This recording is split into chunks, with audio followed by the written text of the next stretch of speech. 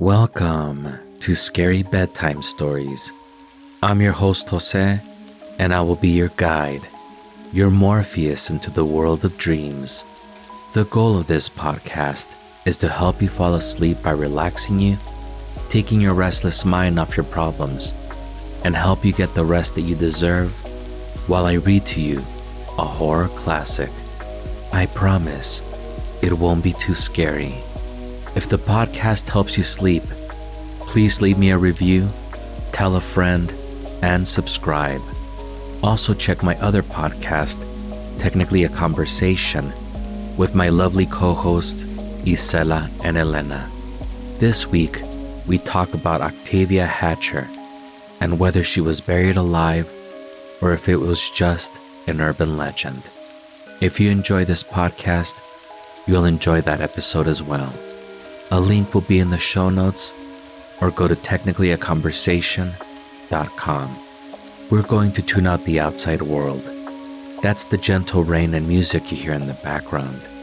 Hopefully that'll be enough to drown out your neighbor's barking dog or the bath salt zombies shambling outside your home. Put this episode on repeat or make a playlist of several episodes while we wait for Tom Sturridge to rub some sleep in your eyes. Every time you find your mind drifting away, focus on my voice and on the story. With all that out of the way, let's get started. Make yourself comfortable in your bed. Flip that pillow around to the cool side and relax your breathing. Smear some Vicks under your nose and focus on how soft and cool your sheets are. Today, I'll be reading you The Mass for the Dead by E. Nesbit. I was awake, widely, cruelly awake. I had been awake all night. What sleep could there be for me when the woman I love was to be married next morning? Married, and not to me. I went to my room early. The family party in the drawing room maddened me. Grouped about the round table with the stamped plush cover, each was busy with work or book or newspaper, but not too busy to stab my heart through and through with their talk of the wedding. Her people were near neighbors of mine, so why should her marriage not be canvassed in my home circle? They did not mean to be cruel. They did not know that I loved her, but she knew it. I told her, but she knew it before that. She knew it from the moment when I came back from 3 years of musical study in Germany. Came back and met her in the wood where we used to go nutting when we were children. I looked into her eyes, and my whole soul trembled with thankfulness that I was living in a world that held her also. I turned and walked by her side through the tangled green wood, and we talked of the long ago days, and it was, "Have you forgotten? And do you remember?" till we reached her garden gate. Then I said, "Goodbye. No, auf Wiedersehen, and in a very little time, I hope." And she answered, "Goodbye. By the way, you haven't congratulated me yet." "Congratulated you?" "Yes. Did I not tell you? I am to marry Mr. Benoliel next month." And she turned away and went up the garden slowly. I asked my people, and they said it was true. Kate, my dear playfellow, was to marry this Spaniard, rich, willful, accustomed to win, polished in manners and base in life. Why was she to marry him? "No one knows," said my father, "but her father is talked about in the city, and Benoliel, the Spaniard, is rich. Perhaps that's it." That was it. She told me so when, after 2 weeks spent with her and near her, I implored her to break so vile a chain and to come to me, who loved her, whom she loved. "You are quite right," she said calmly. We were sitting in the window seat of the oak parlor in her father's desolate old house. "I do love you, and I shall marry Mr. Benoliel." "Why? Look around you and ask me why, if you can. I looked around on the shabby bare room with its faded hangings of sage green moreen, its threadbare carpet, its patched, washed out chintz chair covers. I looked out through the square, latticed window at the ragged, unkempt lawn, at her own gown of poor material, though she wore it as queens might desire to wear ermine, and I understood. Kate is obstinate. It is her one fault. I knew how vain would be my entreaties, yet I offered them. How unavailing my arguments, yet they were set forth. How useless my love and my sorrow, yet I showed them to her. No, she answered, but she flung her arms around my neck as she spoke, and she held me as one may hold one's best treasure. No, you are poor, and he is rich. You wouldn't have me break my father's heart. He's so proud, and if he doesn't get some money next month, he will be ruined. I'm not deceiving anyone. Mr. Benoliel knows I don't care for him, and if I marry him, he is going to advance my father a large sum of money. Oh, I assure you that everything has been talked over and settled. There is no going from it. Child, I cried, how calmly you speak of it. Don't you see that you're selling your soul and throwing mine away? Father Fabian says I'm doing right, she answered, unclasping her hands, but holding mine in them, and looking at me with those clear gray eyes of hers. Are we to be selfish in everything else, and in love to think that only of our own happiness? I love you, and I shall marry you. Would you rather the positions were reversed? Yes, I said, for then I would make you love me. Perhaps he will, she said bitterly. Even in that moment, her mouth trembled with the ghost of a smile. She always loved to tease. She goes through more moods in a day than most other women in a year. Drowning the smile came tears, but she controlled them, and she said, "Goodbye. You see I am right, don't you? Oh, Jasper, I wish I hadn't told you I loved you. It will only make you more unhappy." "It makes my one happiness," I answered. "Nothing can take that from me, and that happiness he will never have. Say again that you love me." "I love you, I love you, I love you." With further folly of tears and mad loving words we parted, and I bore my heartache away, leaving her to bear hers into her new life. And now she was to be married tomorrow, and I could not sleep. When the darkness became unbearable, I lighted a candle and then lay staring vacantly at the roses on the wallpaper, or following with my eyes the lines and curves of the heavy mahogany furniture. The solidity of my surroundings oppressed me. In the dual light, the wardrobe loomed like a hearse, and my violin case looked like a child's coffin. I reached a book and read till my eyes ached and the letters danced a pas fantastique up and down the page. I got up and had 10 minutes with the dumbbells. I sponged my face and hands with cold water and tried again to sleep. Vainly, I lay there, miserably wide awake. I tried to say poetry, the half-forgotten tasks of my school days even, but through everything ran the refrain, "Kate is to be married tomorrow, and not to me, not to me." I tried counting up to 1,000. I tried to imagine sheep in a lane, and to count them as they jumped through a gap in an imaginary hedge. All the time-honored spells with which sleep is wooed, vainly. Then the waits came, and the torture to the nerves was superadded to the torture of the heart. After 15 minutes of carols, every fiber to me seemed vibrating in an agony of physical misery.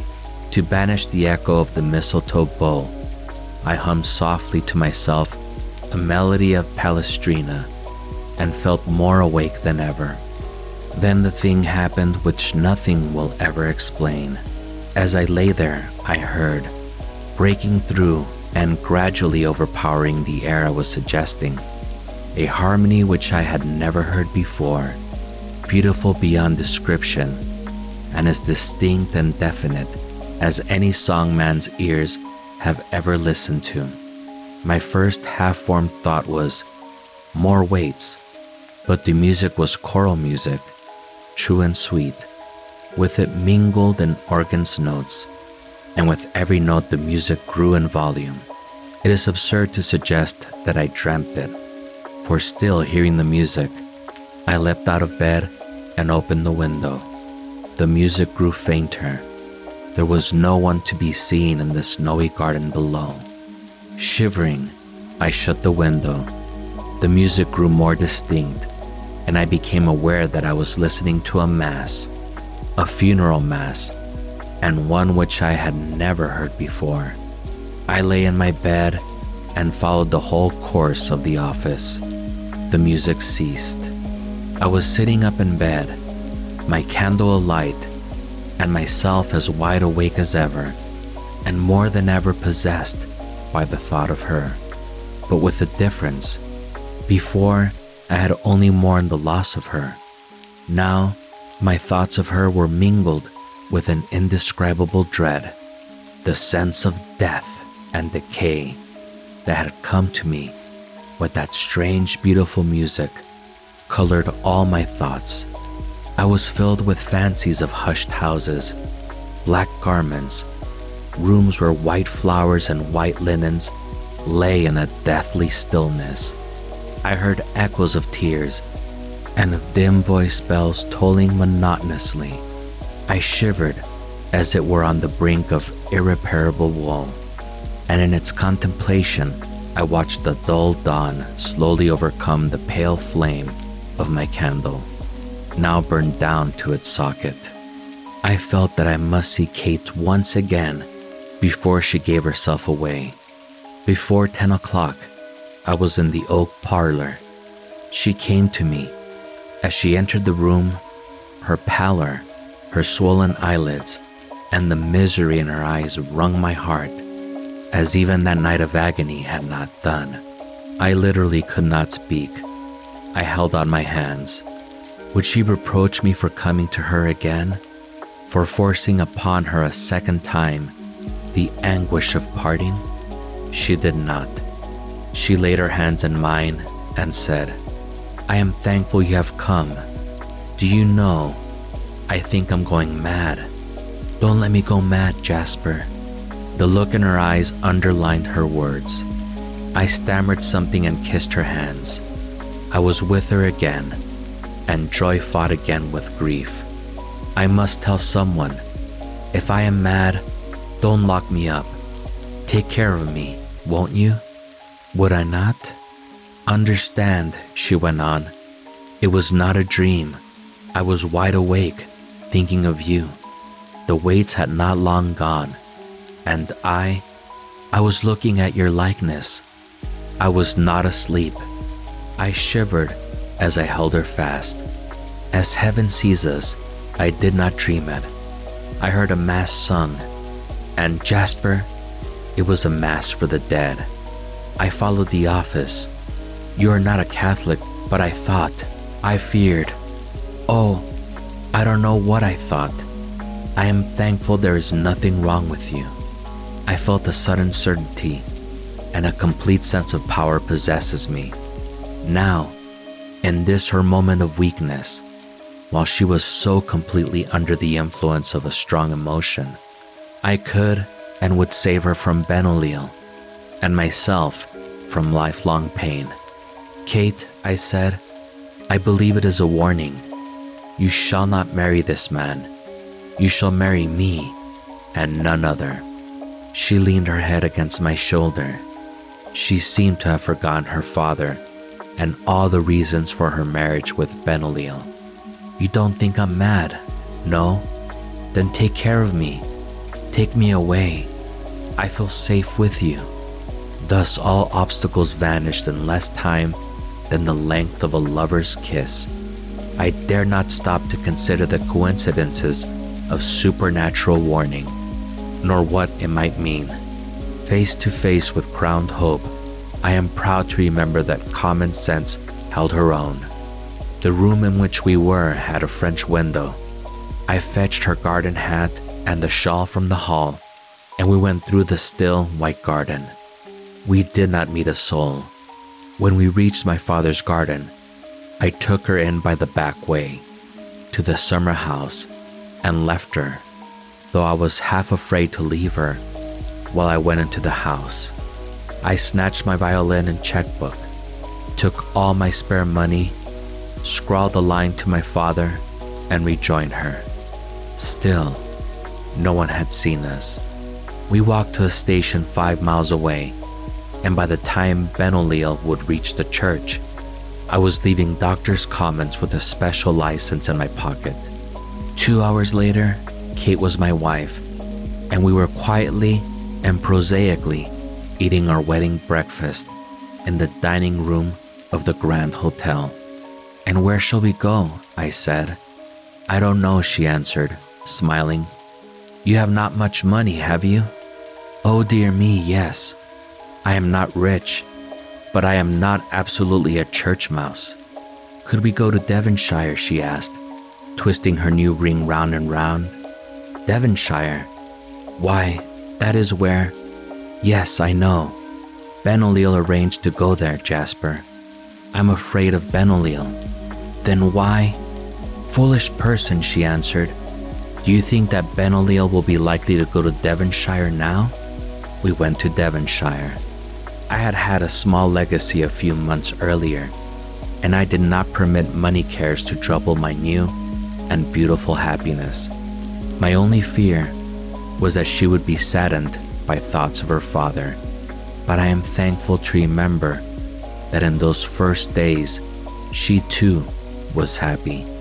So happy that there seemed to be hardly room in her mind for any thought but of me. And every hour of every day, I said to my soul, but for that portent, whatever it boded, she might have been not my wife, but this. The first 4 or 5 days of our marriage are flowers that memory keeps always fresh. Kate's face had recovered its wild rose bloom, and she laughed and sang and jested and enjoyed all our little daily adventures with the fullest, freest-hearted Gately. Then I committed the supreme imbecility of my life, one of those acts of folly on which one looks back all one's life with a half stamp of the foot, and the unanswerable question, how on earth could I have been such a fool? We were sitting in a little sitting room, hideous in intention, but redeemed by blazing fire, and the fact that two were there, sitting hand in hand, gazing into the fire and talking of their future and of their love. There was nothing to trouble us. No one had discovered our whereabouts, and my wife's fear of Ben O'Leil's revenge seemed to have dissolved before the flame of our happiness.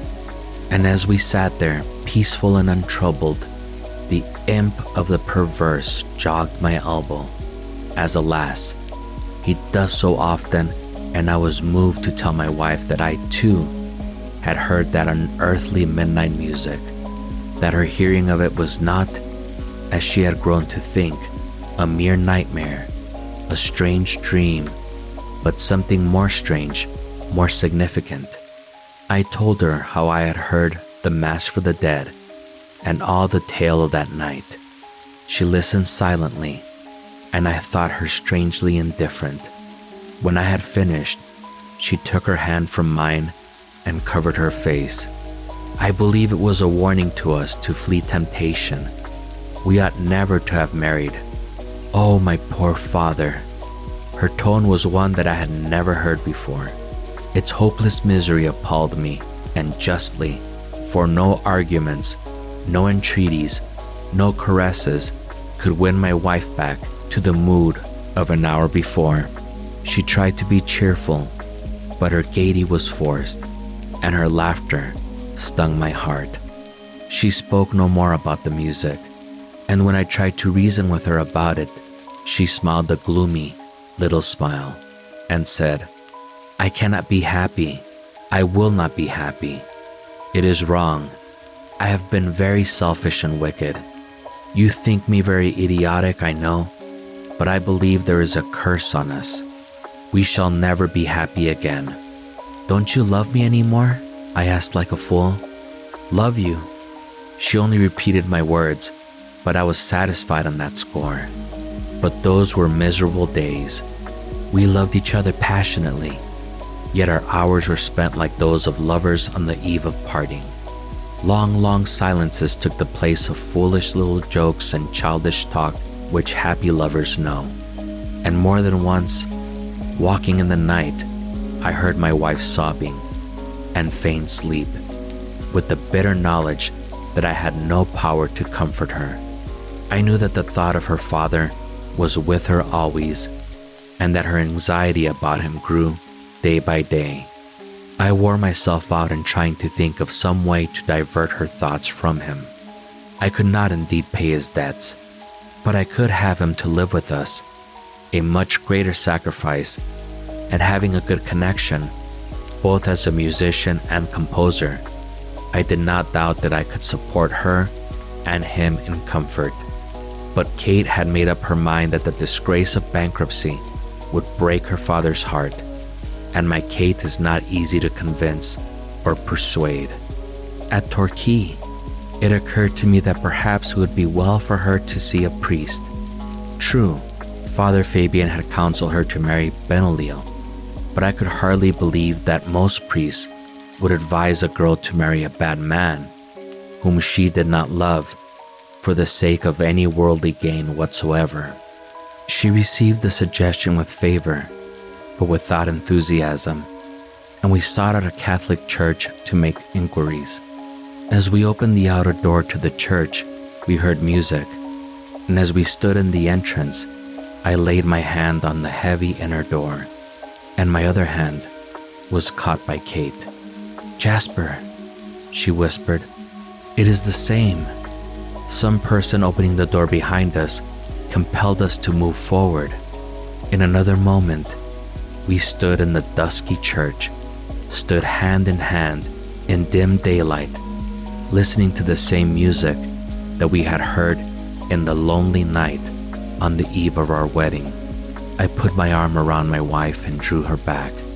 "Come away, my darling," I whispered. "It is a funeral service." She turned her eyes on me. "I must understand. I must see who it is. I shall go mad if you take me away now. I cannot bear any more." We walked up the aisle and placed ourselves as near as possible to the spot where the coffin lay, covered with flowers and with tapers burning about it. And we heard that music again, every note of it the same that each had heard before. And when the service was over, I whispered to the sacristan, "Whose music was that?" "Our organist," he answered. "It is the first time they've had it." "Fine, wasn't it?" Who is being buried?" "A foreign gentleman, sir. They do say, as his lady as was to be, gave him the slip on his wedding day, and he'd given her father thousands, they say, if the truth was known." "But what was he doing here?" "Well, that's the curious part, sir. To show his independence, what does he do but go to the same tour he'd planned for his wedding trip? And there was a railway accident, and him and everyone in his carriage killed in a twinkling, so to speak. Lucky for the young lady, she was off with somebody else." The sacristan laughed softly to himself. Kate's fingers gripped my arm. "What was his name?" she asked. I would not have asked. I did not wish to hear it. "Benoliel," said the sacristan. "Curious name and curious tale. Everyone's talking of it. Everyone had something else to talk of when it was found out that Benoliel's pride, which had permitted him to buy a wife, had shrunk from reclaiming the purchase money when the purchase was lost to him. And to the man who had been willing to sell his daughter, the retention of her price seemed perfectly natural. From the moment when she heard Benoliel's name on the sacristan's lips, all Kate's gaiety and happiness returned.